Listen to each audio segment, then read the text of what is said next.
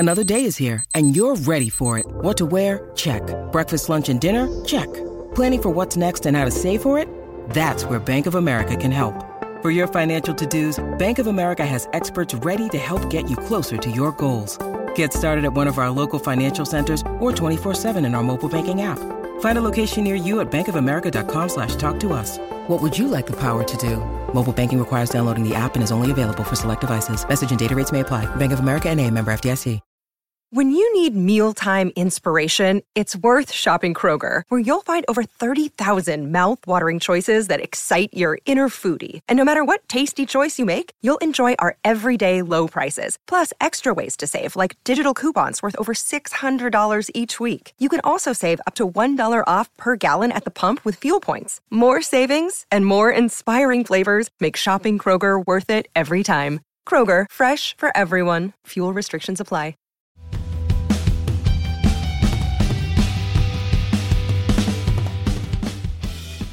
Hello and welcome to the Midweek Man United podcast. This is the informal off-script podcast with Seb Parkinson and Sam Hutchison. Sam is sat opposite me in a dark green sort of, what is it? Corduroy shirt. Corduroy shirt. It's very nice. I like it. You've got a button missing. I haven't. It's just not done up. It's not got my headphones in it. Well, I had an agreement with Sam today where we're recording this. It's 11:32 in the morning on a Thursday, and Sam texted me last night and said, "Oh, are we recording the pod in the studio tomorrow, as it is?" And I said, "Yeah, of course. Why don't you get in for 10 to 10:30?" And he gets to 11:15, and I'm like, "Sam, where are you?" He says, "Oh, I don't start till 11." I was like, "All right, I thought you were coming in for 10 to 10:30, as I said on WhatsApp yesterday." He said, "Oh yeah, oh well." Anyway, here we are, a bit later than planned. But Sam, it's been a week since I've seen you. You know, I know we speak sort of generally on WhatsApp, but it's always nice to see you. What have you been up to? I mean, I had a nice chilled weekend because it'll be my last weekend off for a while. Got the violin out? Games, I know, covering games again. Premier League starts again. And so I just had a nice chilled out weekend, did some chores, did my shopping for the week. That was it, really. Nothing Sam, interesting. how old are you? I am 23. You're 23, and that is what you did at a weekend? Yeah. Why are you not going out, partying, clubbing? I mean, I know the weather's been horrific. It's been the wettest July. Cost of living crisis. Cost of living crisis. Well, I suppose that's true. So you went to the gym. I asked him this. I said to Sam before we started recording, what did you do at weekend? He just went, I just went to the gym. I was like, oh, and that's the end of the Manchester's Red podcast. Thanks for listening. But, you know, you've had 2 days off as well. It's now Thursday. We spoke on Monday. What did you do Tuesday, Wednesday? Not much at all, really. Went to the gym again. I know, really boring. What a boring man. I know, so boring. It really is boring, but hopefully next week I'll come back with a really interesting story for you. Do something interesting. On Saturday, Sam and I are going to be outside Old Trafford with a little camera and a little microphone, and we're going to try and speak to some of the fans that are going to Old Trafford for their very first time this season. So it's probably going to throw it down. It is Manchester after all. But me and Sam are going to be in hotel football. We're going to get some food, get a burger each, aren't we? Yeah. And we're going to go and speak to some fans. So if you are at Old Trafford, come and find us. I mean, you don't know what we look like unless you followed us on Twitter. So, you know, if you see two guys, one with an iPhone with a microphone on it and one guy asking questions looking awkward, then that'll be me and Sam. Anyway, Sam, look, we're a few minutes into the pod and we've not mentioned the word Manchester United other than just then, I don't think. So let's get into it. Right, we're going to talk today about Manchester United. The stuff that we're going to talk about is the transfer news, the latest transfer stuff, the latest on the takeover. We're going to review pre-season, and we're also going to talk about we're going to preview the Lens game that we're going to be at on Saturday. Marcus Rashford has done an interview with Gary Neville that was released this morning as we're recording. But before we get into all that, Sam, United played 3 games out in America, or 4 games out in America, so they lost 3 of the 4. The Wrexham game, do we really count it? No. No, we don't count it. No. But anyway, on paper, United lost 3 out of 4. Sam, just give me your review. You've spent a bit of time. You've watched those games back. You know, we had the Dortmund game in Las Vegas on the same day, I think, that Spence and Crawford fought in the boxing. What an absolute blockbuster event that was, by the way. But I mean, the real top dogs were in town in Manchester United. So, Sam, Eric Ten Hag put out a very changed starting 11 for that game. You saw Maguire and Lindelof pairing up at centre back, something that we didn't think we'd ever going to see again, to be honest with you. And some of the a lot of United fans will hope that they never saw again. Yeah, I get PTSD from seeing them two at the back together, and especially with what Ten Hag's been, his philosophy is, and what he's been bringing to the club. To see them two at the back, it only says one thing to me, which is shop window. Come and buy our players, see how good they are. But from the games that you've seen, I'm going to give you 5 minutes of uninterrupted dialogue now, Sam, where I won't go on a tangent and I won't interrupt you. Review United's pre-season tour in America and exactly what we thought of it. I mean, in general, fine. It doesn't really matter. It's pre-season. The most important part of pre-season is getting minutes into people's legs and putting people in the shop window, and sort of just not, the results don't really matter, or change opinions on players, don't really change opinions on how the team's playing. Get the new signings bedded in, which obviously this season's completely different to last season. Man United actually have some new signings to bed in on this pre-season tour, rather than last season where they didn't have anybody. I don't think anybody made the flight out. It was Martinez, Anthony and Eriksen all signed whilst the tour was going on, or did Anthony not sign because the tour was going on?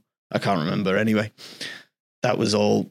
None of them flew out. So I think all in all, the results are not positive. I mean, none of them are great. Losing to Wrexham, even your second string under-21s shouldn't really be losing to Wrexham, which is the only real issue. But the star people of those under-21 sides are playing with the senior team now. So I think all in all, a nice little trip out, bit of warm weather training. Obviously, it's been boiling over in America whilst United have been there. I mean, Samuel Luckhurst and Tyrone Marshall have both been out there for the Manchester Evening News, and I think they've both been sweating buckets whilst they've been out there. But all in all, it's not a massive drawback that Man United went to America, didn't really show anything really positive. I mean, Real Madrid, I was looking at Real Madrid's squad before Man United played Real Madrid, and their squad is absolutely immense, apart from they haven't got a striker, which is very similar to sort of Man United at the minute. But Real Madrid's just, that game, it's one of those that's just always, the odds are stacked against you in any game against Real Madrid. They're one of these sides that can win every single game they play, and it's not really a massive issue. Maguire and Lindelof, like you just alluded to there, I think Maguire probably is in the shop window now. But will he go? I'm not really sure. He said he wants to fight for his place. And Lindelof, I think, is probably third choice centre-half. Can fill in at left centre-back and at right centre-back, fill in for Varane or Martinez. And that's really what Eric Ten Hag wants in his centre-half. Maguire, I don't think, can do that. He probably thinks he can, but I'm not sure he could anymore in sort of the system that he wants to play, especially with Onana now behind him. He hasn't got the sort of awareness. He's never really been brought up through playing football to play back to his goalkeeper. He's never really had that ball-playing goalkeeper, which he's now got in Onana. And, I mean, Onana might be the biggest positive of the pre-season tour. Joined halfway through, and has anyone got any complaints? I mean, some of his passing and some of his saves are always going to be great. He's a £50 million goalkeeper. But some of his passing is just out of this world. It's like Pirlo, but with gloves on. It's fantastic. But what do you think, Seb, about it? Well, we've just lost Nathan Bishop. We've not lost Nathan Bishop. Nathan Bishop has just joined Sunderland on a permanent deal. Now, the last time we were in here, I don't know if we said it on the recording or if we discussed it off air, that Sam actually told me that United have just agreed to sell Nathan Bishop to Sunderland. For those of you that don't know, Sam is a Sunderland fan and he works as our Manchester United reporter excellently.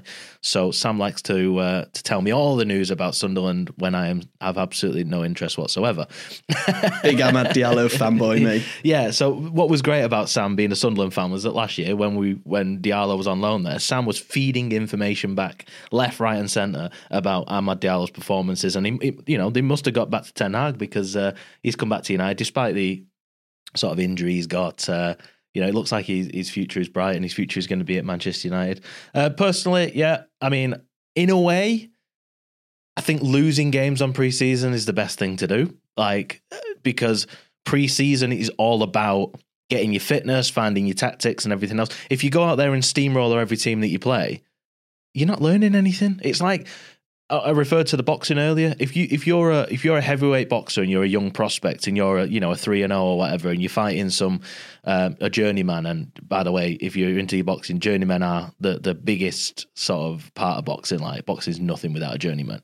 But if you're fighting a journeyman and you knock him out after 20 seconds of the first round, what have you? You've been in camp for however long. You've gone in there and you've knocked him out after no time at all. Like, all that training and everything that you've done, it doesn't count for anything. And I think if you go out to pre-season, you steamroller a team 4-5-0, what was it, 27-0 that Bayern Munich beat that local team.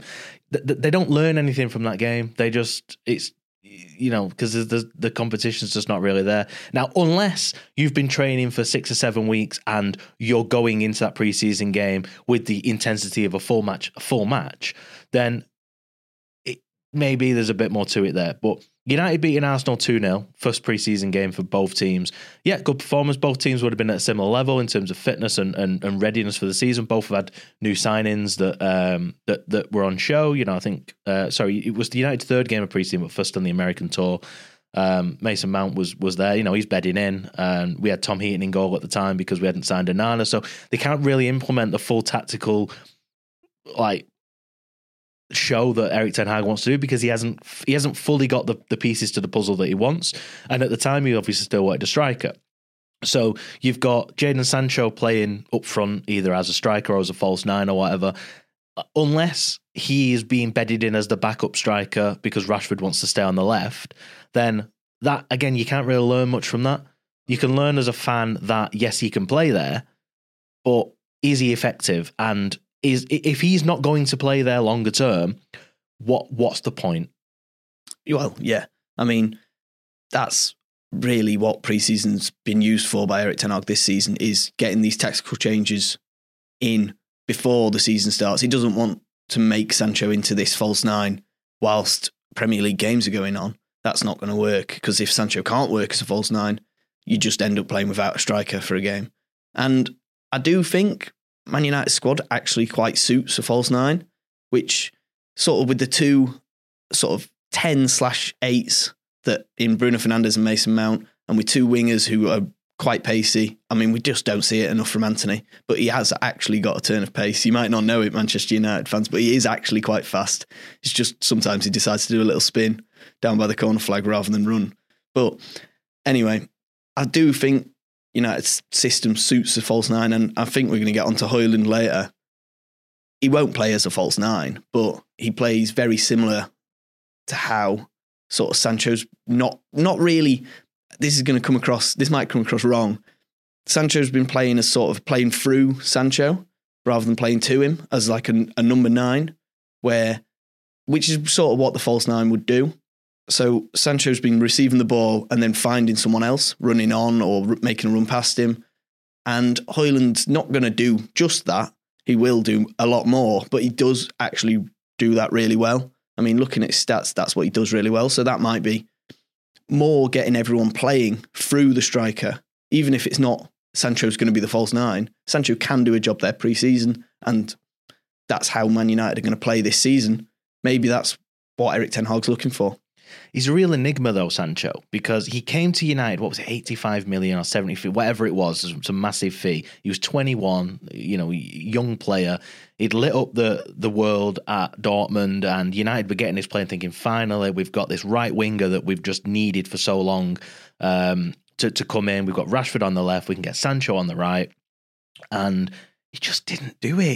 He hasn't done it. He's been and yet, he's had different managers. He's had Solskjaer, he's had Rangnick, and now he's got Ten Hag. 3 different managers with 3 different styles of play. Rangnick, I mean, can you really say he's got a style of play? He was in interim for 6 months, didn't really do anything, and just sort of made us worse. The new manager bounce we thought we were going to get just didn't happen. United just looked awful, but we know that there was a lot of stuff going on behind the scenes. So I think you need to be a manager to get the new manager bounce, rather than just a director of football in in the dugout. I mean, what a bizarre... I mean, that is a complete different subject to talk about. What a bizarre event that happened at Man United. I mean, I remember watching it just thinking, like, Ralph Rangnick's come in. He hasn't managed a team for however long. He's been over in Russia, and it's just like, why? Like, Manchester United, for goodness sake. It's not like we're Norwich and we're just getting somebody in. It's Manchester... As Gary Neville, this is Manchester United. Exactly. But the problem with Rangnick was he was a director of football who was brought in to be above a manager. And then, obviously, Man United decided, oh, yeah, we want Ten Hag.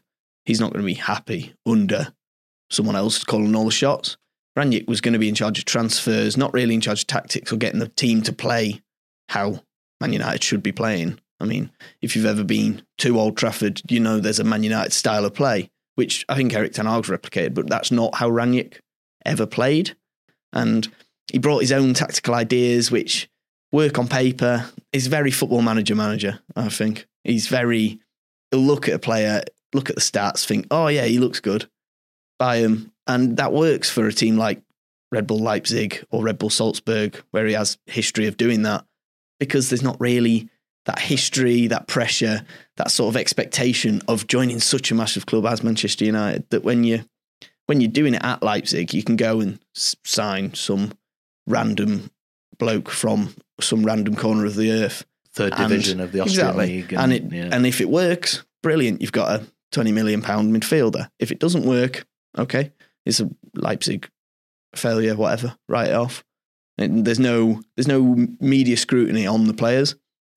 But Rangnick's time was just completely strange. And if he had stayed on, I think it probably would have been positive. But he hasn't. And what's the point in doing it in the first place? Why not just get an interim in?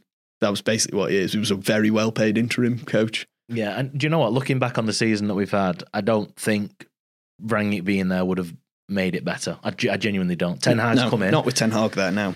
No, he came in and he basically threw his weight around and said, I'm the boss, like it or lump it. And you saw what happened with, big egos with Cristiano Ronaldo. He didn't like it. He was benched. He left at half-time during that friendly at Old Trafford, sort of a year ago to the day nearly. And, in the face of the media, it was all positive, but behind the scenes, you knew. And then when Ronaldo did that interview, we don't need to go into that, but we all know what happened there.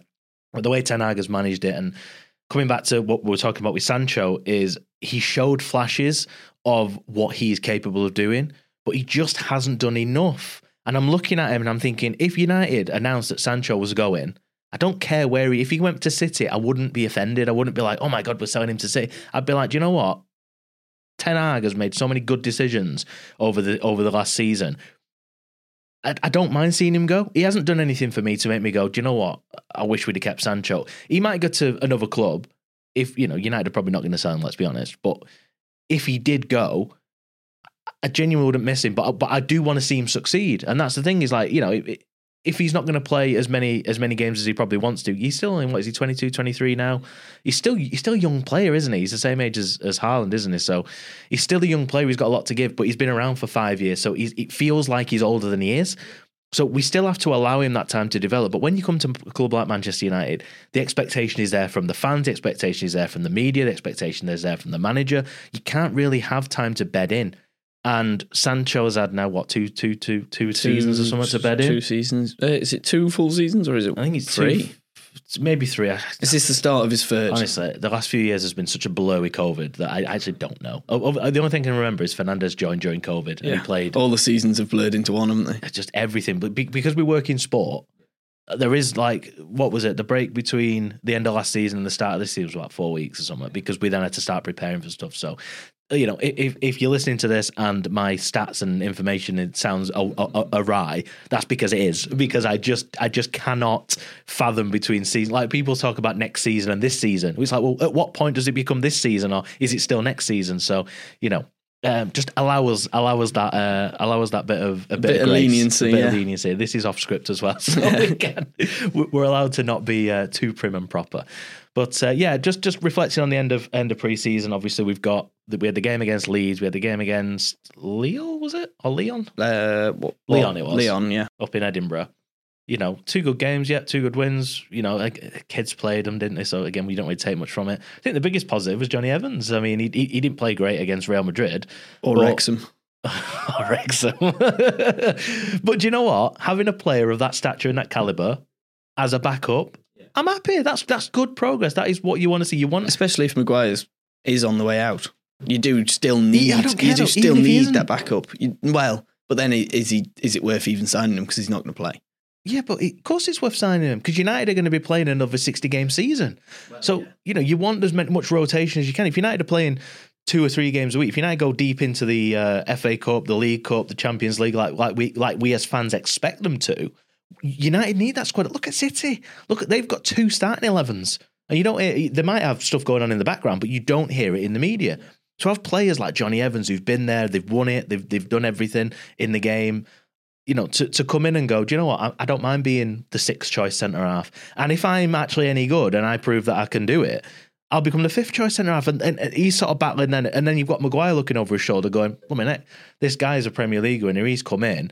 He is now competition as well." So then that might, if he's got as much about him that he suggests he has, and that we hope he has, he will want to work with Johnny Evans to get better and learn off him and become a better player overall. Johnny Evans is, he's 35, Harry Maguire's 30, 31. So they've still both of them got time in their legs.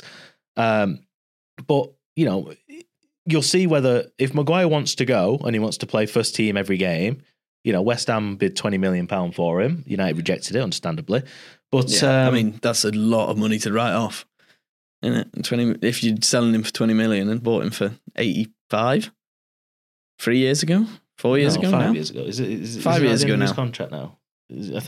I don't know, but amortization would see that right anyway, so we don't need to worry about any of that. every week we mention amortization. Just because if you can't think of an answer, amortization. If a player's going to lose your club money, amortization, fine, it's written off. The guys behind the scenes, they haven't just given you 80 million quid and gone, there you go. They've written it off over 5 or 6 years or whatever, like a briefcase full of cash. Yeah, like you picture it in like a gangster series on TV. You just take this and leave. Okay, thank you.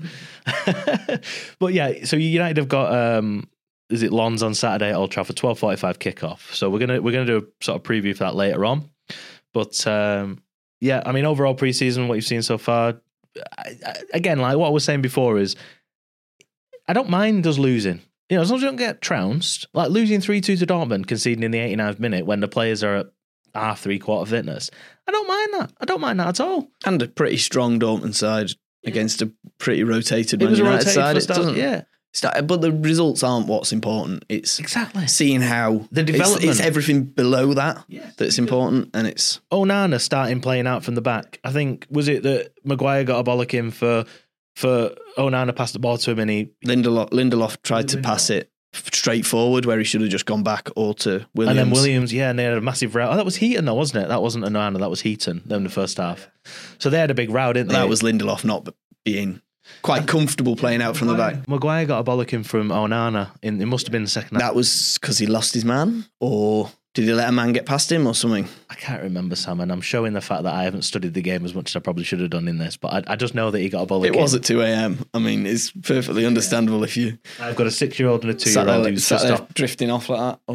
Oh no, I need to watch this game. Yeah, Sam, you were rotated on for that game, weren't you? I was. You're just admitting to me that you were falling asleep whilst you were at work. How dare you? No, but seriously, if any of you who listen to this have got kids, I've got a 6-year-old and a 2-year-old. The 6-year-old's on the 6-week holidays from school. So whilst we work from home most of the time, I mean, you've got no experience this, Sam, and if you decide to have children, then, God rest your soul. I have a 6-year-old and a 2-year-old, and the 6-year-old sees daddy at home working. Daddy, why are you at work? Why are you at work? I was like, well, do you know this house that you're living in? This is paying for it, so you need to let me get on with my job. But Daddy, can we do this? Can we do that? So to actually try and study football at the same time and do that, it's impossible. Anybody who's got kids listening to this who's got of similar ages will be able to nod their head and say, yeah, do you know what, mate? I get you.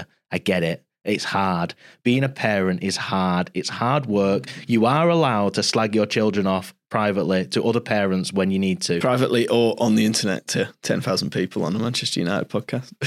Yeah, this is Tangent, Sam. It's the off-script Tangent podcast. So, listen, parents out there listening to this of similar ages to my kids, we know it's hard. You can let off steam now and again. We were at a soft play centre yesterday afternoon after I finished work, and we had other parents from school there, and they were just saying to us, like, I've not been a shouty parent, but all of a sudden I feel all I'm doing is shouting. It's like, yeah, but they're 6 now. They're at the age now where they're starting to understand. You know, you say to that kid, 5 minutes time out, they know what 5 minutes is. You can't just make up 5 minutes as be an hour. Oh, I'm going to spend 5 minutes with you when you can spend 2 minutes because you've got other stuff to do or whatever. And that makes you sound like a terrible parent. But honestly, when you get to that stage, it is so, your brain just does not work. You know, you're not having an iPad because you're going to play games, you're going to do this. 5 minutes later, that kid's got the iPad because I just need to switch my brain off. Yeah, I need to focus or whatever. Anyway, we're going to bring part 1 to an end from the Off Script podcast. Coming up in part 2, we're going to talk about the transfer of Rasmus Hojlund to Manchester United. Sam is all clued up on what the Dane is going to bring to Old Trafford. And, well, see you in a minute.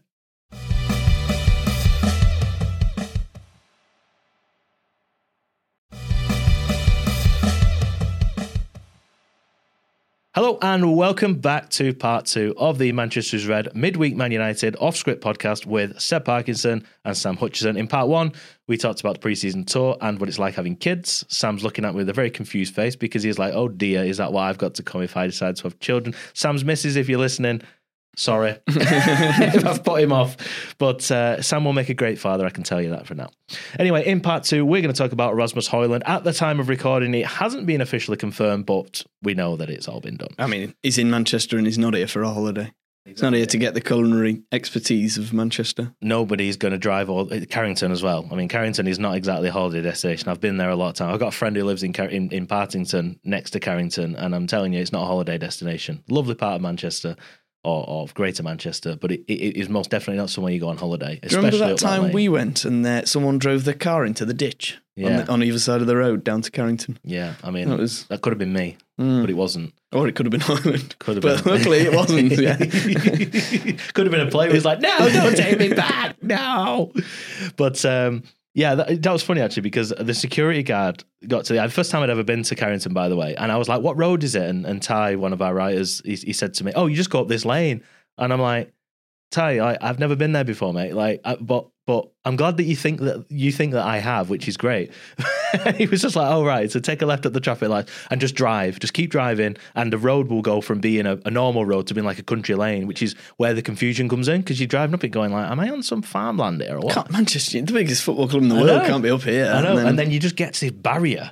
And it's like the security guard just like flood you, and they're like, "Who are you? What are you here for?" And I'm just like, "I'm a journalist," holding my pass in front of my face, saying, "Look, this is me." And they just go, "What are you here for?" And you go, "I'm here for press conference or open training or whatever." And they go, "Okay." They open the gate, and there's another 5 minutes. You drive for another. It's keep driving. I know. You're in the middle of nowhere. The gate looks like it should be right at the entrance. It's about halfway down the road. But what's brilliant about it is if you're on foot, you can literally just walk past the fence and walk up. So you literally, we pulled up that day outside the big Manchester United banner that you see, adorned outside Carrington on photographs and video. And there's people stood there like with shirts waiting for players to sign in. But what a lot of people don't know is there is actually another entrance to Carrington, which on that day that the car fell in the ditch, a lot of the journalists were stopped and they had to go around the other way. And they were like, I didn't know this place existed. No wonder we don't see the players coming in sometimes. We always wonder. And it turns out there is like a back cave entrance. Which also shows if Man United want to hide something from you, like pictures of Rasmus Hojlund rocking up in his taxi from the airport. His Mercedes Vito. They could hide it from you. So they're not trying to hide anything here. So anyway, Sam, let's get into this. Rasmus Hojlund, right, at the time of recording, it hasn't been officially confirmed by the club, but like Sam said, he isn't here for a holiday. So we're going to talk under the understanding that United are going to announce this in the next 24 hours. Signed, sealed, just not delivered yet. Yeah, and Samuel Lucas has written a piece basically explaining why Rasmus Hojlund's transfer has been delayed. So if you do want to go and have a read of that, it is available to read now on the Manchester Evening News. Hojlund was due to meet some supporters and conduct activities around his signing, but that was cancelled as United are focusing on his medical. The deal is not remotely in jeopardy, and United are now looking at possible weekend announcement around the time of the Hull friendly against Lens on Saturday. United famously did that with Solskjaer and Varane, didn't they, where everything went quiet, and next minute Varane's being walked out onto the pitch, and that was like, this is Manchester United in the new shirt as well, wasn't it? Yeah, it was class. That was absolutely class because everybody was class. I sound like a kid, a teenager. That was class, mate. it was just, it sort of channeled the Manchester United of old. None of this social media nonsense. None of this, we're making a video about him. We're going to have to get, Casemiro playing the piano again or whatever it was. Not Casemiro, Sanchez. Yeah, actually, as I'm literally talking now, I'm thinking that makes total sense. United are not going to announce him. They're going to literally bring him onto the pitch on Saturday. We'll see. We'll see. We'll probably, when we get out of this recording, he'll be announced. But anyway, Sam, we're going to talk as if it's been announced because, as Samuel said in his piece, it's not in jeopardy. Right. What is rough diamond Rasmus Hojlund going to bring to United, and how is he going to replace, if he is going to replace, Anthony Martial?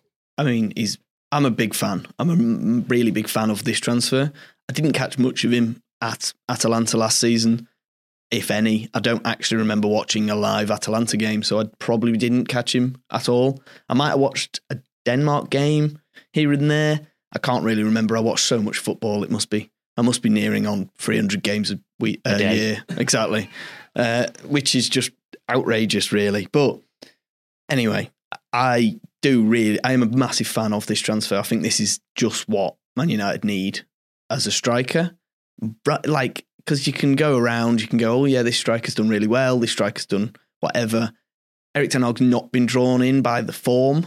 And I mean, it is slightly form-based. Football's form-based. Maguire 4 or 5 years ago was an £80 million defender. Now he's not. But I do think this is just perfect. And I mean, I don't use that word lightly. This is perfect for Manchester United and Erik ten Hag. He's always used, like at Ajax, he used Seb Haller, who you might remember from West Ham. He wasn't great at West Ham, but he went to Ajax and Erik ten Hag really got the best out of him. Seb Haller's now at Borussia Dortmund. I mean, I think he spent a lot of last season out with cancer and he's returned now, fully fit again, hopefully he's going to come back firing. But I do think this sort of big man, which West Ham have a history of signing massive strikers and then not getting the best out of them. I think that might be a David Moyes issue more than I like we've just said in part one, I'm a Sunderland fan. I know David Moyes up close. All you Manchester United fans know David Moyes up close. And you know how much he loves people like Marouane Fellaini, which, should he really have ever played for Manchester United? He was all right when he was here, but... Hot take, Sam. I thought he was brilliant. He was. No, exactly. He shouldn't have been, but he was. Yeah, That's the problem. When United signed him, and I remember that picture went around. I can't remember if it was genuine or not, but there was a picture of them, like they covered him up in like a black bin liner or something, but you could see his hair. And it was just like, it was so cringeworthy that had happened. Now, whether that was done deliberate, I don't know. Again, I could be falling into the trap of being caught out with believing something that wasn't true. But I do remember that image. And I remember thinking, like, United had tried to sign Fabregas that summer, don't forget. And the I think it was Ed Woodward had left the tour early to go and sign Fabregas, and then we end up on the literally deadline day signing Marouane Fellaini, and it was embarrassing. We're Manchester United, I keep saying Manchester United, and that was it. But that was the legacy that Alex Ferguson left. He literally controlled every element of the club, and when he left, everybody else was picking up the pieces. Everybody else was just. Nobody knew what to do. David Moyes was brought in. Everybody knew David Moyes was the wrong man. It's like taking the centre out of your engine that works and just putting a hole in the middle. It's like this is what I used to work at PC World, right? And a customer had come into me and they'd be going, I'd be like saying, right, you should buy the MacBook because it's the most expensive laptop. It's just the best laptop, but bearing on what you want. And then they're like, but why would I pay 1,500 quid when that one's 300 quid? And I used to say to them, imagine you're moving house. And this is my analogies, by the way. You and Connor love my analogies. Go on, why am I moving house? Imagine you're moving house, right? And you ring a man in a van, or a woman in a van, or a person in a van, and you say, right, I need to move all of this heavy equipment. It's a heavy load. I want it done all in one go. And they go, right, okay, no worries. I'll send a Ford Fiesta. Yeah. They turn up with this Ford Fiesta, the little Ford Fiesta van that you can get. 1 litre engine, loads of space in the back. You load that up, what happens? That car ain't moving. No. So you go, that's what you're getting for that £300 laptop. Now, you might just want it for emails, you might just want it for Facebook. That's what most general day-to-day people do. But when you get a computer like that, you then, the more you have, the more you start to use it. So you go, well, actually, I can do my spreadsheets and I can do my my mortgage tracker or whatever. Put everything on the laptop. Everything on the laptop. And before you know it, in 6 months' time, guess what? That laptop is slow as anything. It's had all its updates on it. You've loaded all this software on it, and it ain't gonna run. And you're coming in 6 months' time going, my laptop's broke, blah, blah, blah, blah, blah. When actually, if you just listened to me in the first place and bought a better machine, you'd have had it. The reason these companies sell these cheaper ones is to make you go, well, that one's okay, but then for another £100, you can have this, which is, it's like marketing genius 101 or whatever. So what were we talking about? We're talking about Sir Alex Ferguson. Sir Alex Ferguson leaving, yeah. So I'd say to people like, generally buy the more expensive. They'd look at me like, no, you're just trying to get commission off me. And I'm like, I'm not, but I just don't want to see you in 6 months' time going that you've done that. And the analogy with a van is, just get the proper van for the job and pay the money. Than suffer later on and thinking, God, you pay cheap, you pay twice. And you bring David Moyes into Manchester United and on paper, yeah, it looks like it's a safe transition. He's a Scottish manager, just like Alex Ferguson. He's been around the world. He was personally chosen by Sir Alex, wasn't he? And I think some of these decisions Alex Ferguson has made since he's not been the manager and not sort of had the strings of the club at his mercy, you've sort of seen that some of them, these recommendations that he's made have not worked out. But when he's the manager, he can shoulder the blame, whereas somebody else has got to shoulder the blame. And then it's like, well, Sir Alex suggested that, and oh God, maybe he's not as great as he once was. And it's like, no, it's not necessarily that. It's because the people who are now running the club are not football people. They're business people. So they're going to Alex Ferguson for a request. He's giving them a bit of information. They're acting on it with gusto. And if it's not working out, they go, well, Alex Ferguson recommended him. It's like, yeah, but Alex Ferguson recommended him, but he then needs moulding and needs properly working him. David Moyes was basically thrown into the lion's den. He was working with an aging team who just won the league. It was like Brian Clough going to Leeds back in this, 1974, I think it was. Or 72. I wasn't alive then. No, I wasn't. But I've watched The Damn United and I've read a lot of books on Brian Clough. So brilliant film, by the way. If you've not watched it, 2009. The Damn United with Michael Sheen, absolutely phenomenal film. But yeah, David Moyes was basically thrown into the lion's den, and who did he bring in? Was it only Fellaini, and then he brought Mata in the summer in January? Sorry, did he buy anybody else? I feel like there was another signing under Moyes. So do I, but I don't. No, it was Fellaini. He compared United to was it Phil Jagielka? He said to Rio Ferdinand, "You need to do this like Phil Jagielka did." And that when you hear stories like that, you just think, "Oh, what is going on at our football club?" But anyway, look, Hojlund. Sam, back on tangents. Yes. Stop letting me go off on tangents like this, will you? First, it's talking about slagging your kids off. Now it's talking about David Moyes buying a van to go to PC World. Like, what is going on, Sam? Rasmus Hojlund, 20 years of age, Danish footballer. Christian Eriksen did an interview about him recently, and it was funny because Melissa from Sky Sports was asking Ten Hag, and he was smiling at her because he just like, I'm not talking about it. He's not under contract at Man United, and you could hear in her voice and in his voice that they probably had a private chat off air. You've got to ask the question, but you're not getting an answer. She knows she's not going to get an answer off him, but she it's her job to ask the question. So it's really frustrating though, because as a journalist, you're asking that question, you know what's coming, but if you don't ask the question, you get torn to pieces. Or why are you not asking about this? That's why, because we know that the answer is going to be the stock answer that you're not going to be able to write about. And if someone stumbles, there's something there. There's at least a story. What was great is Eriksen was asked about it and he gave an answer. So what did Eriksen say? And again, to elaborate on Hojlund, what can we expect from him? I mean, Eriksen said he's a proper number 9, and he is. He's going to be able to do everything a number 9 would need to do on his own in a Manchester United shirt. Let's hope the pressure doesn't get to him, because, I mean, the pressure of coming to Man United from Atalanta. I mean, Atalanta aren't a massive historical club. They've got a good transfer record. Pretty much. They're not really that famous to play for. They're not a well-known sons, do they? No, they're not a well-known sort of club. It's right on the edge of Milan. So obviously they've always been in Inter and AC's shadow. But that pressure is going to be the biggest sort of talking point of, can he match it? What I don't want Manchester United fans to think is he's going to be like Hojlund, because he's not. That's a once-in-a-lifetime season. Coming in, being probably the best striker in the world, in your debut season in the best league in the world, and winning the treble is just out of this world incredible. Like, I don't think there's another player in world football who could do that. Even like you're looking at Mbappe might be a better player as an individual than Haaland, but I don't think he's going to come in and score 30. Did he get 36 goals in 35 games or 35 goals in 36 games? Something like that in the Prem. You're just not getting that with anybody else. And I don't want Man United fans to think, oh yeah, that's what we're getting with Hojlund. I do think he's, like I said in part one, he's a play through rather than a play to striker. You think I'm thinking Lukaku, sort of build up play. You play it to him and then people play off him, but he's not really involved in how the team plays. Hojlund's the complete opposite. He'll be involved in every attack. I mean, I've got his stats open here and stuff like progressive passes received. So he's getting the ball to him and then passing it off, or getting the ball to him and then turning and sprinting, or getting the ball to him and trying to make something of it rather than just holding the ball up. His stats are really impressive across the board, more than just he's really good at one thing or he's really good at a couple of things. He is really good across the board pretty much. Assists aren't that high. Atalanta haven't had a fantastic vintage season, so that's understandable.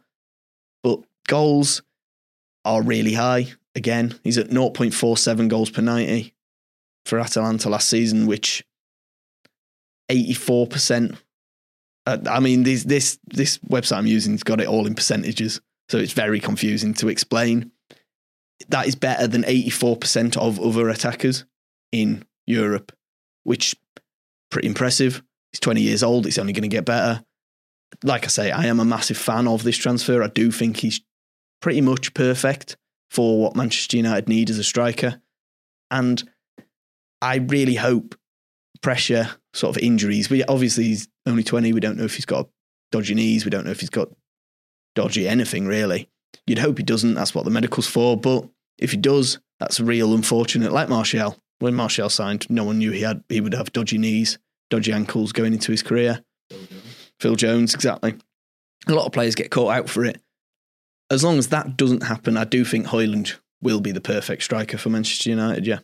Is he going to come in and be the out-and-out number 9, or is he going to be rotated in his first few months or first season? Because you tend to find a lot of these players will come in, especially young players. They're not if they're managed correctly, unless they're like a superstar. The fans have this perception that this player is going to come in and lead the line forever, from the get-go. But is he going to start there, or are we still going to see Anthony Martial starting up front with competition? Because last season, who was Martial's competition? When Martial was injured, it was Rashford. Exactly. Rashford wants to play on the left. Rashford is a left winger. Rashford admits that he wants to play on the left. He said in this interview with Gary Neville, which we're going to talk about a little bit later, that his goal for last season was to score 20 goals from the left. And he scored 30, but he played a lot of it up front, and some of the little niggling injuries he got towards the end of the season was why he sort of curtailed and sort of stopped at 30. Well, that's because he played so much football. Because every game because we've got the paper mache Anthony Martial on the bench. He literally blinks and he's injured, and it's like you just, as a football club, it's so frustrating to have people that are, or players that are just perpetually injured. Because how can you plan the future of your tactics and everything? Martial at pre-season last year, he was absolutely unplayable. He was absolutely incredible. I looked at him and thinking, oh my God, I'm drooling. We've got Rashford, Sancho and Martial being compared to blooming, Rooney, Tevez and Ronaldo of 2008. And it's like, if they can even measure up to half of what them three did, then we are in for him. And then we remembered, oh yeah, he gets injured. And then he was injured all season. And I think there's a stat, and I think it's still true to this day. I think since February 2020, he hasn't started and finished a 90-minute game for Manchester United. Not just at home, but something just like that, yeah. And please correct me on that, listeners, if it's incorrect. But I'm sure that stat is still relevant to this day. That Martial has not completed 90 minutes for Old Trafford since the pre-COVID. If that's true, that is insane. Because he went on loan to Seville, and Ronaldo came in, so he was dropped for that. And Ibrahimovic, I think Ibrahimovic had gone by that point. But Martial's got so much talent within that body, within those legs. And it's so frustrating to see such a talented player, because there's that side of it, but there's also the frustration that, just get rid of him. But then who wants to buy him? Nobody, because he's injury prone. I mean, and he went to Seville and they got rid of him. Well, he didn't do well at all at Seville. He scored the wrong team, one goal in 16 appearances, something like that.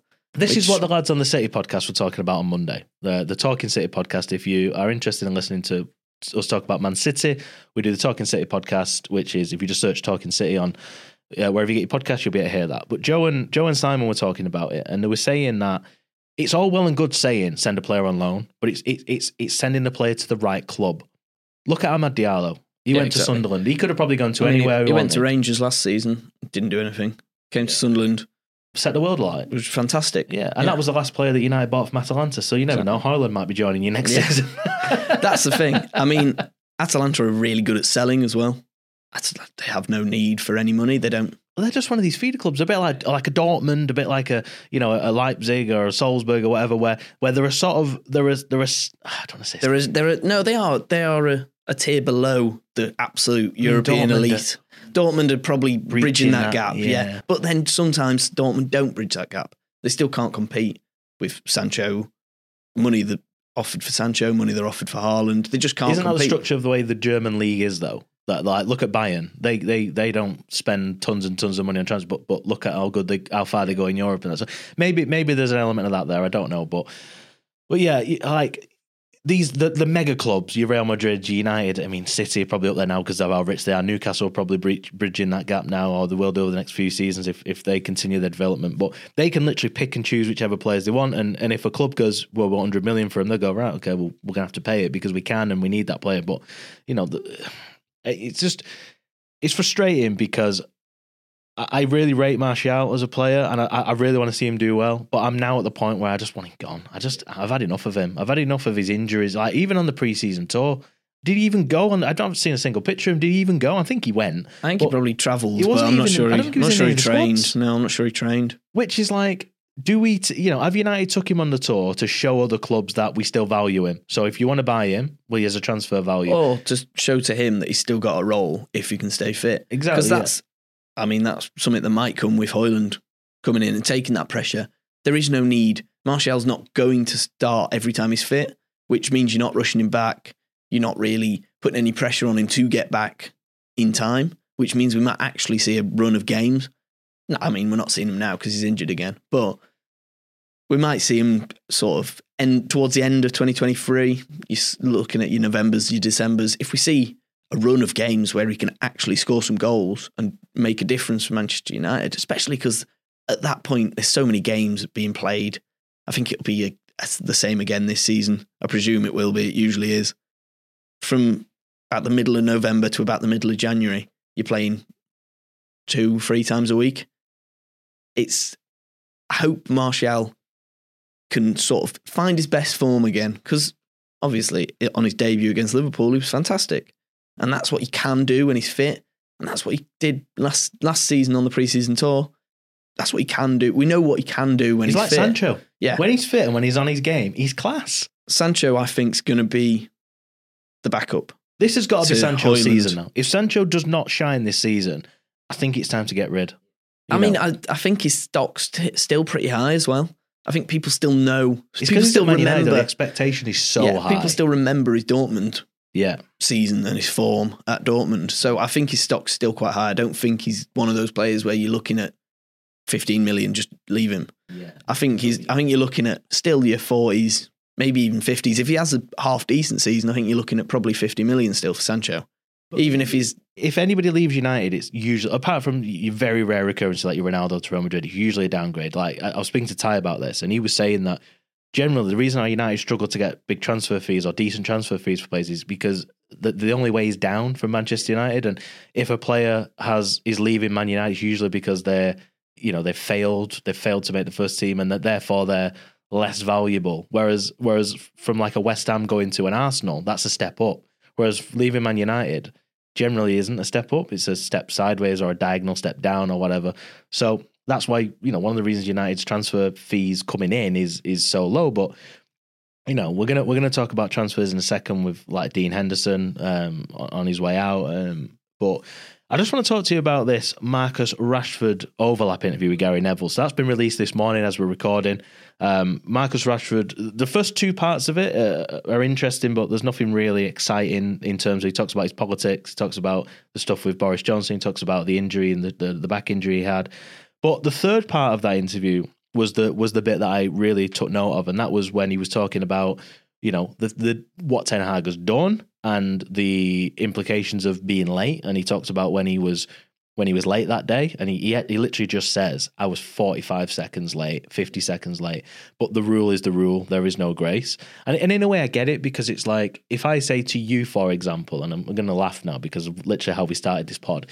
If I say to you, I need you in the office to start work at 9, I don't expect you to rock up at 2 minutes, 3 minutes, even 1 minute past 9, because pre-COVID, with the way that the workers were, it's like you get to work 10 minutes before your shift starts to get yourself ready for work. Whereas since COVID, everyone's been working from home. It's just like, I start at 9, so I'll turn up at 9 because I don't need to do anything. And then when you start saying to people, right, we need to go on location, well, that mindset's there.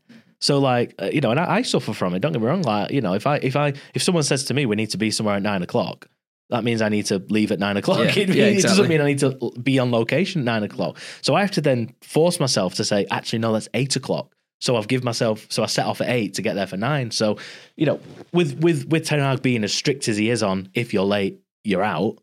But it has to transcend to the megastars and the youth team. Because, you can't have... It can't be one rule for one, another rule for another. Yeah. And Alex Ferguson famously treated some players differently because that was his man management style. Well, Ten Hag's man management style is very much... You're all equal in his thoughts. Yeah, but what was also great from that third part of the interview was how Erik Ten Hag reacted to United getting thumped. So United lost 6-3 to City, we lost 7-0 to Liverpool, and there was probably the Brentford game, second game. And it was, United never lost back-to-back games during that season. They never had heavy defeat and then another defeat after it. They always either won, there might have been the odd draw in there, but I'm pretty certain that United won pretty much every game after they got a heavy defeat. And Rashford was asked, well, what happens? And he was saying that, like, the manager might go away and watch the game, but he's not going to bring the players in to watch the game. And that's great, because I don't want to watch that. I don't want to watch us getting thrashed 7-0 again. But the manager will watch it, he will let us clear our heads, and he will make us go again, and he'll give us a fresh approach, and he will clear our thoughts of it. And I think that Ten Hag didn't have his perfect 11 last season.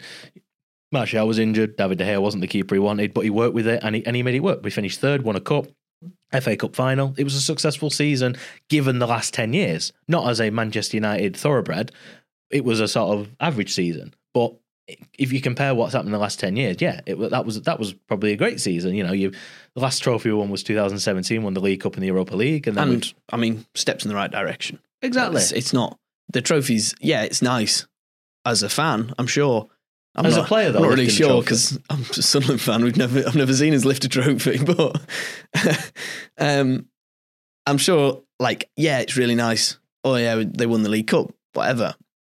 For Erik Ten Hag, that doesn't matter. He's not looking at that thinking, oh yeah, that's a successful season, I'll do the same again. He's looking to make that next step up. I mean, that's the aim, is winning leagues again, winning league titles, experiencing this dominance that City are now experiencing, where they're pretty much unmatchable at that sort of top level at the minute. That's what Erik Ten Hag's building towards, and that's what he's building his squad towards. And like you just said, last season it was a success. This season, hopefully, it's going to be even more of a success, except the issues are now everyone else has strengthened as well. You've got Chelsea, who can't have as poor a season as they did last season. You've got Arsenal, who've only got stronger. You've got City, who are always going to be really good. Liverpool had a poor season last season. They should have a good season. It's strengthening at the same, if not better, than everybody around you is the issue. I mean, even Villa and Newcastle are making massive moves. This is why the Premier League is the hardest league, because there is no such thing as an easy game. There is literally no team out there that, even Brighton, who sort of were a middling team, are now considered top 6, top 8 material. beat United the first game of the season last season, and then they got to the FA Cup semi-final where United put them out. Was it penalties? I think beat them on penalties in the end. It was again, it shows the strength of them. Yes, they've lost some players, but they're a bit like, I don't know, a bit like a Dortmund where they sort of just get these players and they unearth some gems. And, they go and sign a young player and then sell them 2 years later. But exactly what you were saying before. Yeah. Nobody's judging Brighton on bringing these superstars in. If they fail, they fail. But when they succeed, it's like, oh wow, look at Brighton. We should be recruiting like they're recruiting. But it's like, yeah, it's a completely different element. But anyway, moving on from that. So obviously, if you want to go and watch that interview with Marcus Rashford, it's available now on the Overlap. But there's also some written pieces on the Manchester United News where if you just want to dissect bit by bit without having to watch the full thing, you can do that right now. Sam, the takeover.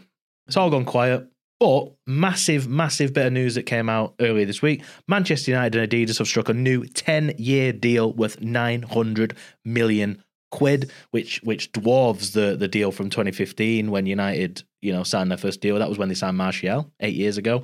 So United have signed another deal with Adidas, and the talk coming out is that the Glazers might go, do you know what? We've just done a £900 million deal.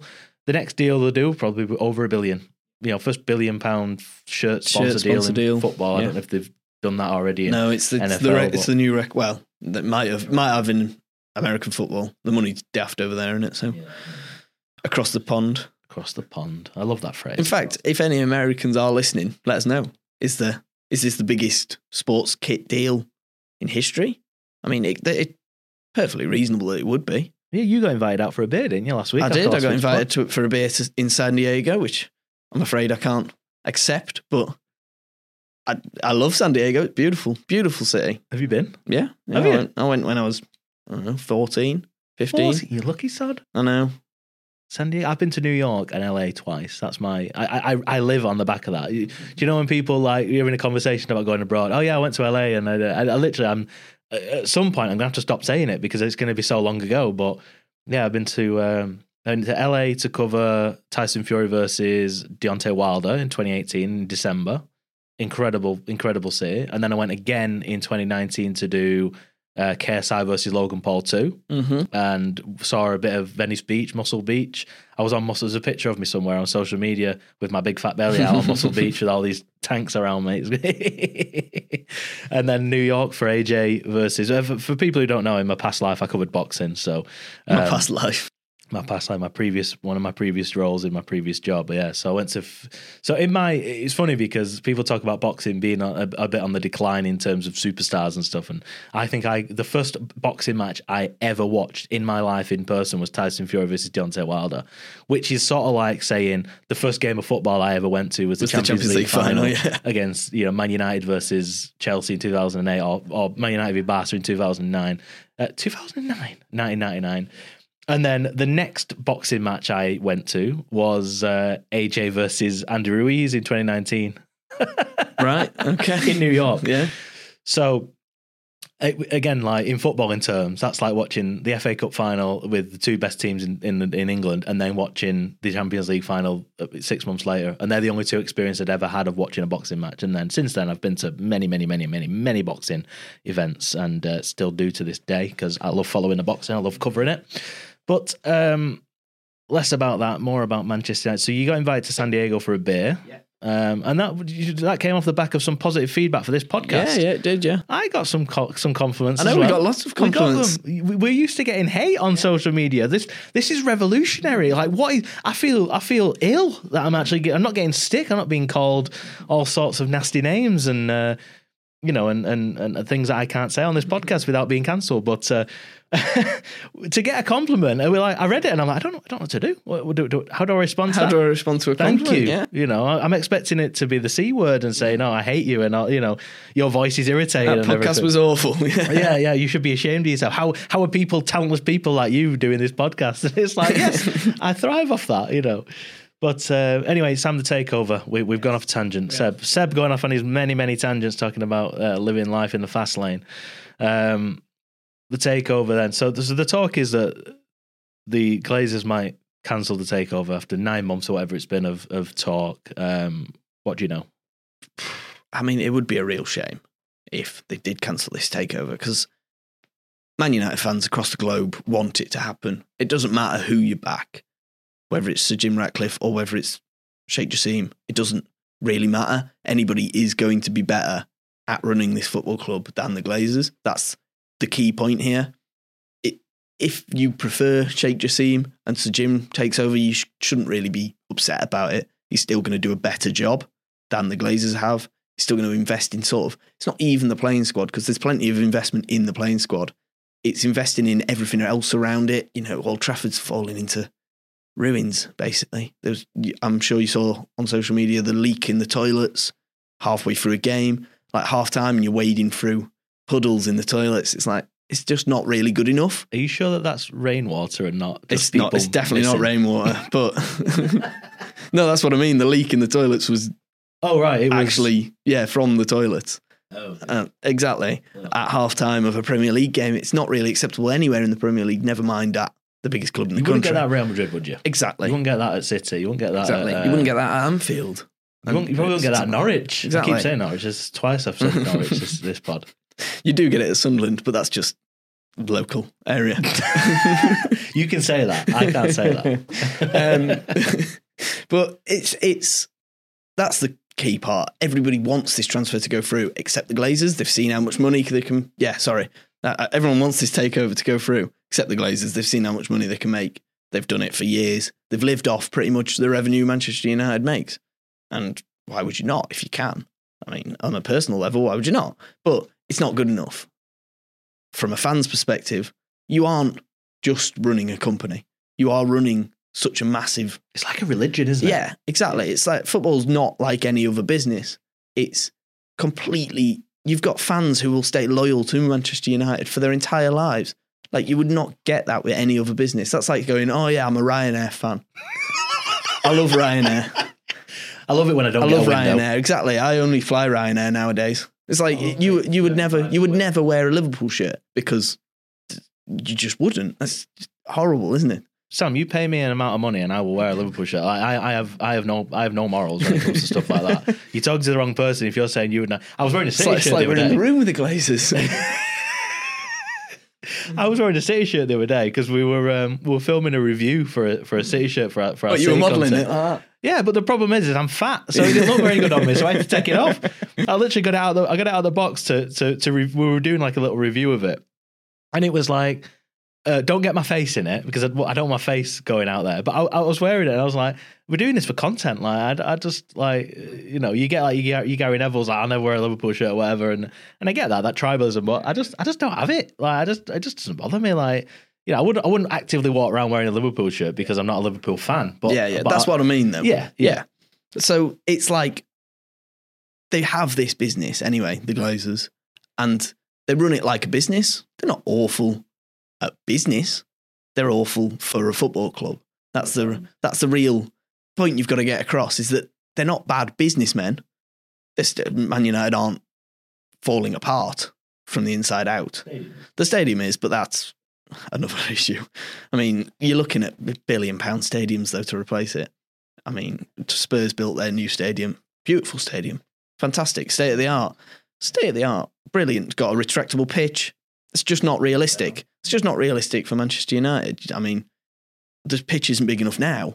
I mean, I don't know if you've ever been, Manchester United fans listening at home, I don't know if you've ever been to Old Trafford, but if you do the stadium tour, there's a massive steeped hill up to the pitch. And it works all right for the Premier League, but if you wanted like a Rory Delap throw-in, would never be possible at Old Trafford. No, there's not enough spaces as it is. No. So you're looking at, if you don't know who that is, Rory Delap throw-ins, worth a search. Yeah. Incredible. One skill he had, and he made himself a Premier League career out of it and not even playing football. I want to give my verdict on the whole takeover. And I hear a lot of fans, and whenever United fans want to protest, here we go, get the Norwich scarves out. Norwich again? Yeah. How many Norwich references? Norwich and Sunderland at the Norwich two. and Sunderland are just on the tip of my tongue. Everyone's like, get the Norwich scarves out again, and it's really frustrating because I get it that fans are doing it to wind United fans up. There is that element, but there's also the ignorant element as well, is that United, a lot of foreign fans go, well, not foreign fans, other club fans. Why do I say foreign fans? I don't know. Like foreign to Man United, I don't know. Other clubs fans of other clubs who say that United fans are so spoiled. They say, hey, there is an element to it. Don't get me wrong. United have been spoiled over the years. I spent 26, 25 years of my life with one manager winning everything we want. And when it starts to go awry, it's like, oh, this is what it feels like to be a fan of any other club, you know. Sunderland or Norwich. Sunderland or Norwich, yeah. The yo-yo clubs of the world. But it's not just about, like you said, about the playing squad and that. It's what's going on. It's the fact that they bought the club with the club's own, I mean, it's something like this. They bought the club with the club's own money, put the club into X amount of £1 million of debt. They're taking dividends out of the club whilst not investing a penny of their own money into the club. So it's like me buying you a laptop with your money and then saying that you've bought it, and then me taking a percentage of any earnings you make from that laptop that you back bought, to a laptop analogy, yeah. And another laptop. Oh God, I'm full of them, aren't I? But that's what it is for Man United fans. It's the frustration that they've basically bought the club, and it all spanned from, for people who don't know, it all spanned from the whole racehorse scenario, didn't it, with Alex Ferguson?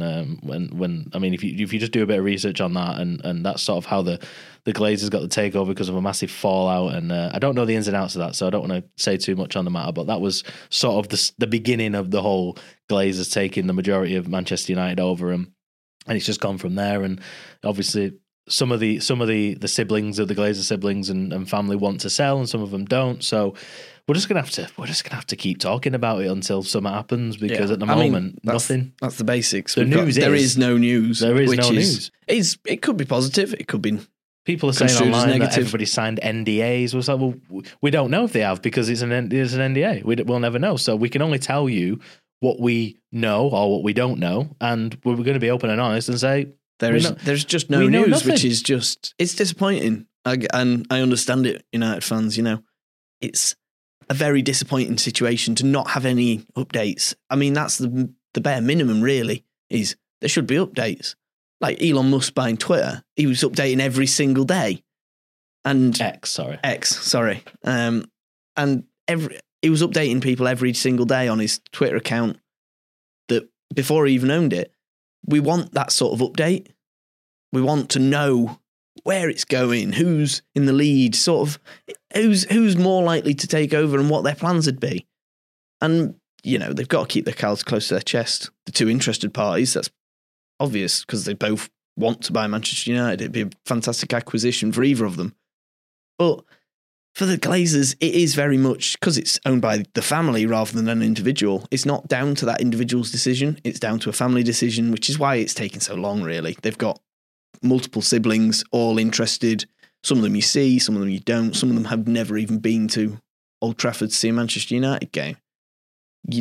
You've got to try and convince these people that, yes, the bank account, the 200,000 you get in your bank account every year is beautiful, lovely, pays your mortgages, whatever. I don't know how many. They won't have mortgages, mate. No, that's just figures that I'm throwing out there. They're not fact. Don't worry. This is off script, so just remember that. But like, it's convincing those people who aren't really interested. Yeah, fine, spend the money. Money to them, isn't it? Exactly. Yeah, which is the real issue. There isn't a care.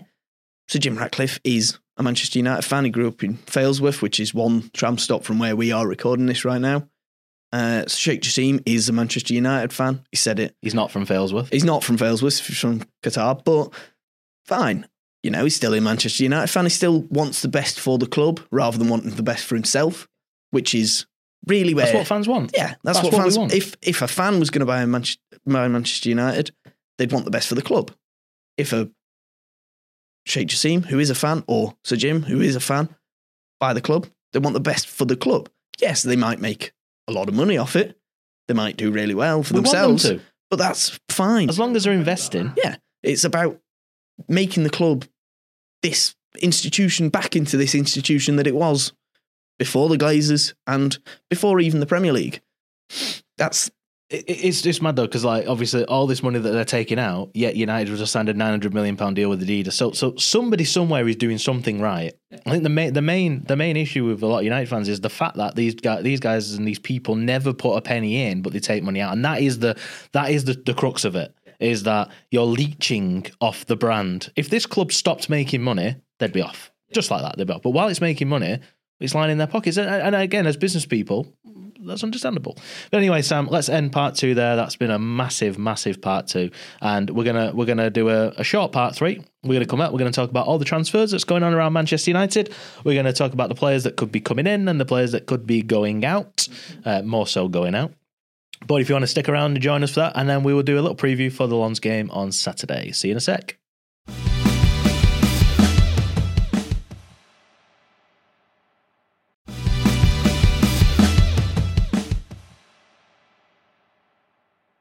Welcome back to the Manchester is Red podcast, probably the longest podcast that's ever been recorded. We're currently at 1 hour and 10 minutes. This is going to be a nice long one. Nice long edit for you, Sam.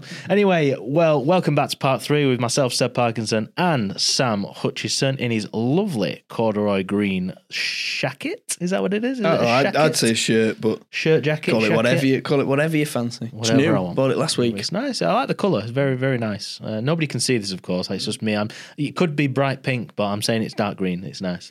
Anyway, Manchester United. Well, as it stands, with the signing of Hojlund, of course, United will have spent £178 million if all clauses are met by the end of each of these players' tenures at Manchester United. It will be a total of £178 million between Mason Mount, Andre Onana and Rasmus Hojlund. United were slated to have a transfer kitty of between 120 to 150 million, which means that we should be expecting some players to be leaving Manchester United, but there are still holes in the Manchester United team where they need addressing. So United still need a goalkeeper, believe it or not. You said, well, I just bought Andre Onana. You don't need a goalkeeper. Yes, we do. Because and sold Nathan Bishop. Nathan Bishop's just gone to, where's he gone? Sunderland. Another shout out. Ding, ding, ding. Nathan Bishop's just gone, of course. Matej Kovar didn't go on the tour, so we don't know what's going on. Is he going? He's probably going on loan. Obviously, Elanga's now left permanently, which is pretty good money. We're talking about goalkeepers, Sam. Yeah, no, but that's You're good money. You're jumping the gun. I am jumping You're the gun. jumping the gun. Yeah. Chill.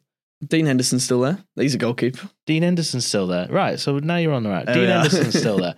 So Dean Henderson wants out. Dean Henderson is obviously the subject of a bid from Nottingham Forest, 30 million quid, believably. So you take that 30 million quid off 178, that brings you 148. So you're then underneath the 150 mil, and obviously as you've already jumped the gun, Sam.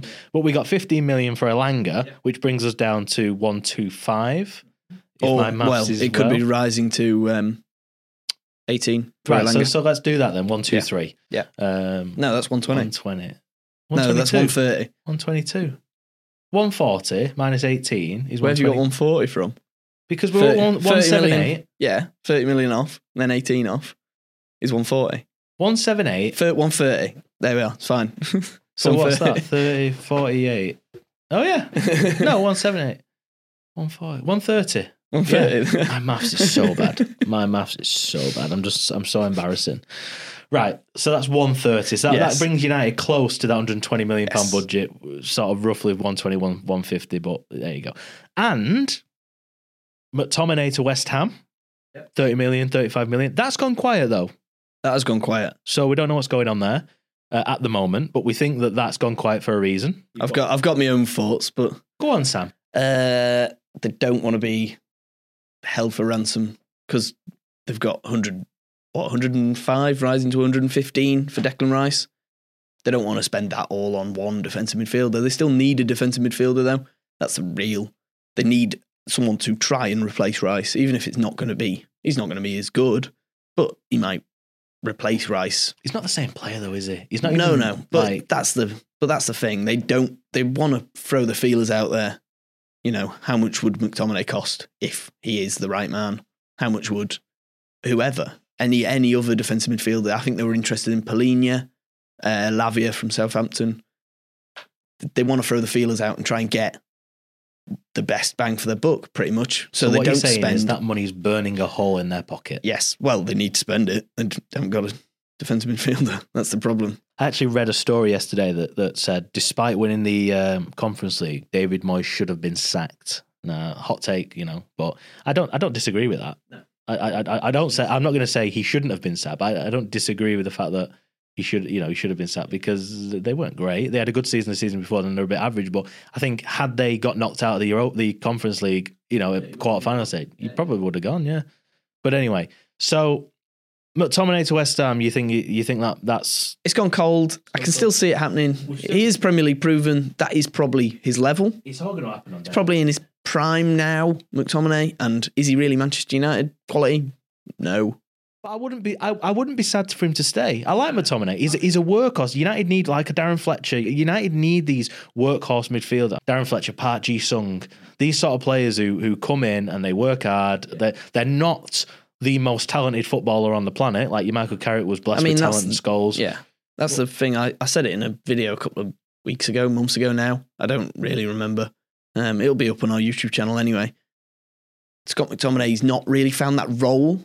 Because he's not a defensive midfielder. He's not an out-and-out defensive midfielder. He's not a number 8. He's not really an anything. He doesn't play a set role for Scotland. We don't really know where his strongest position is. And maybe Man United can get the best out of this player that no one really understands, I think, is more the point. No, exactly. That's what I mean. West Ham, if he does go, might get the best out of him, but they're probably signing him as a defensive midfielder, so he'll be stuck as a number 6 for West Ham, at least for a season, because they're not going to go out and spy another one just to play him somewhere else. That's if he stays, Man United can get maybe the best out of him. If he leaves, West Ham could maybe get the best out of him. We just don't know what that best is. Another player on the table for transfer is Fred. So the famous partnership of McTominay and Fred. What if both of them went to West Ham? How mint would that be? McFred at West Ham, 50 million quid. They've still got a ton of money to spend. They've got 2 midfielders that are proven Premier League midfielders. You know, they're proven that they're not good enough for Man United, but at West Ham, I don't know, they could do a job there. Aiming for top 10 every year, yeah. Yeah, Fred's 20 million quid to Fulham. That's another one that's gone quiet. But Fred was also linked to Lazio. And the owner, I think it was the owner or the chairman, was interested, but Maurizio Sarri, the manager, told him, don't do that. So Fred's at the moment stuck at Manchester United. Henderson, as you said, Forest, 30 million. That looks like it's going to happen. But again, all these transfers, they're seeming to go quiet. But I think they're going quiet because stuff's happening in the background, and you might find it's deadline day. Henderson obviously wants to go. With that interview that he did with I think it was TalkSport at the beginning of last season, when he was very open about how he felt, and I think that didn't sit well with Ten Hag having a player speak out like that. And I think as Samuel said on the previous pod that Henderson was almost going to Ajax under Ten Hag, and now Henderson is being replaced by Erik Ten Hag, by the former Ajax goalkeeper. It's just a bizarre, the way football works is bizarre, isn't it? But who else? Have you got anybody else on your radar? Any Amrabat obviously is... Amrabat might be coming in, but obviously sales need to be made before Amrabat can be brought in. Pellistri doesn't look like he'll be getting many minutes. I don't think it'll be a permanent, really, at this point of his career, but I don't think he'll get many minutes. He seems to have dropped behind Amad Diallo. He's behind Anthony, probably behind Sancho on that right wing. Realistically, you don't need 4 right wingers. Has he got to Sunderland? I think he'll probably go to Spain. He spent a season on loan at Alaves a couple of years ago, who maybe that'll be sort of where he ends up. Sort of, you're looking at your sort of relegation battle, Spanish sides, see if he can do a job. He's clearly got some talent. Man United wouldn't have signed him otherwise. So maybe getting him them first team minutes, getting him an actual first team playing as a regular in a top league. Maybe that's what he needs. You'll probably see a loan fee for that. You're looking at a couple of million for a loan fee for a season and a half season, whatever it is. I think it would be in everyone's best interest for Pellistri to go before the end of the transfer window. Amad Diallo remains to be seen if he'll really stay in Erik Ten Hag's. So then it's like he's missed all pre-season in a way. I think we'll probably see him at least once this weekend against Lens or against Athletic Club. Athletic Bilbao, yeah. In Dublin. That's the one. I'm here to pick you up, Sam. I'm here to save you. When you fall, I'll catch you. Exactly. And so I think we'll see him this weekend. We'll see if he's in Erik Ten Hag's sort of thinking for the season. If not, a loan fee or even a permanent fee if someone's willing to offer it down the Premier League. I think he's probably from sort of 10th to 15th level in the Prem. If Sheffield United, wouldn't it? Crystal Palace lose Elise, which is the rumour. They've lost Zaha, haven't they? Yeah. If they lose Elise to City, or PSG, which is the two rumours flying around at the minute. Well, yeah, exactly. Amad Diallo wouldn't do a bad job. Left-footed, right winger. Palestri. No, this is Amad Diallo. What, you're talking about him going on loan as well? Yeah. Oh, right. Sorry. And then if Palestri goes, I think Palestri will end up in Spain. I think Amad You reckon Amad's going on loan again? It depends if he's part of Ten Hag's first team thinking, because if he's not, there's no point in keeping him. Have a recall clause in January if you want. I don't think there is really any point in having these players kicking around that aren't going to start. I mean, Anthony's 185 million, rising to 100. You've got to start him. He's got to be first name on the team sheet, really, hasn't it, on the right? I think he'll have a better season than he did last season. He wasn't awful last season. Here and there, hit and miss. Some games he was an 8, some games he was a 4. So my favourite Anthony moment was when he did that little turn and then Ten Hag hooked him. Yeah. Oh, didn't play him for the next game, and he was like, no, that wasn't the reason. Yeah. Anyway, look. Right, let's move on to the preview. So, United playing Lens, the second French team they're going to play on the pre-season tour. Don't know what the reference is. Why United are playing French teams? I don't know whether are they touring England. Not sure. Lens had a good season. Yeah, very good season. Who's the team that's owned by Jim Ratcliffe? Nice. Oh, God. I thought I'd found it then. I thought I'd found the reason. So United playing Lens. Anyway, United started the season last season against Brighton, and United obviously played 2 friendlies back-to-back. One in Scotland, was it? Or was it Norway? Last season? Yeah, they played one in... It'll have been Norway and Ireland, too far probably. Away. The two hotspots for all and then Manchester United fans. Yeah, then they played one in at Old Trafford, of course. But United's first game of last season, I'm just going to read you the squad or the starting 11 for that team. So that was David De Gea, gone. Mm-hmm. Luke Shaw, Lisandro Martinez, Maguire, won't be starting. Dallo, won't be starting. Wan-Bissaka. McTominay, go in. Fred, go in. Bruno Fernandes. Sancho, Eriksen played as a false 9, didn't he? And then Rashford on the left. So looking at that squad now, looking at who United have brought in, you expect that to be Onana? Mm-hmm. I'm going for the first... Go on. I actually think this will be who we play against Lens as well, because I think that they'll play the team that's going to start the Premier League. I think that's who we'll play. I think it'll be hit. I think it'll be 6 of one, 5 of the other. Yeah, it'll be 10 changes at half time, but I think the first half... Oh, right. Dear, I think it'll be 6 getting 90 minutes of the first team, and then 5 just below on that step below. So players like Amad Diallo, and then because it's Saturday and Sunday, and then on Sunday, I think we'll see the other ones of the first team who didn't play with some more rotation. Well, I think we'll see the closest to the starting 11, because against Real Madrid, that was what, 2 players off. He probably does want to know his starting 11. Yeah. I think Hojlund will be unveiled, and I think he'll come off the bench. I don't think he'll start. But I'm looking at Onana in goal. Shaw, Martinez, Varane, Wan-Bissaka. And then you've got Mount and... I'd have said Mainu, but obviously he's injured. So Mount and Fernandes in the midfield. Rashford and Sancho either side. And then... how many... You've missed Casemiro in midfield. Casemiro, Mount and Fernandes in the middle. Sancho, Rashford either side of... And then who are we putting up front? Well, it'll probably be Sancho, false 9. You reckon? And then Anthony on the right? And then Anthony on the right. See, I don't like that. I don't like that, because I don't want... Sancho for me is a winger. He's not a forward. I'd rather put Rashford up front, but Rashford's made it clear he wants to play on the left. He's obviously had a chat with Ten Hag and said, I want to play on the left. And that's why Rashford wasn't put through the middle.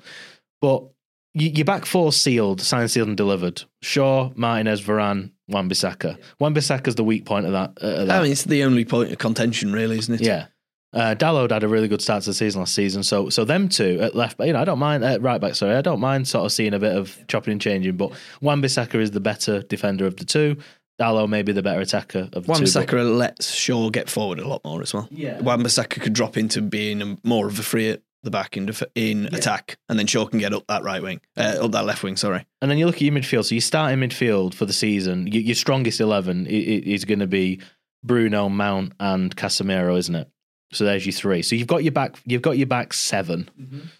So then you need your front 3 now. Yeah, that's the big point of contention, isn't it? So we expect it's going to be Hojlund at some point. Yeah, Hojlund up front, Rashford left, on the left, Sancho on the right, and I think it'll be Anthony on the right. in all honesty. So you don't think, but for the whole season, you don't think it's going to be? I don't think it'll be Sancho. I think Sancho can play all three. So if someone's then dropping he's your utility he'd be a utility man in attack. I think then the pressure's off him as well. So then on the bench, who did United have on the bench? Ronaldo. Ronaldo didn't go on the tour though, did it? No. So that's you look at it with context and you go, oh, well, that'll be why. Malacia, Varane, Heaton, Wan-Bissaka, Van de Beek, Elanga, Garnacho. Oh, Garnacho, stop forgetting about him. Garnacho, really. But then his best position is left wing. If they put Rashford up front, if Rashford goes up front, start Garnacho. But Rashford says he wants to play on the left. Yeah, I mean, what do you think against Lens? Who do you think is going to play?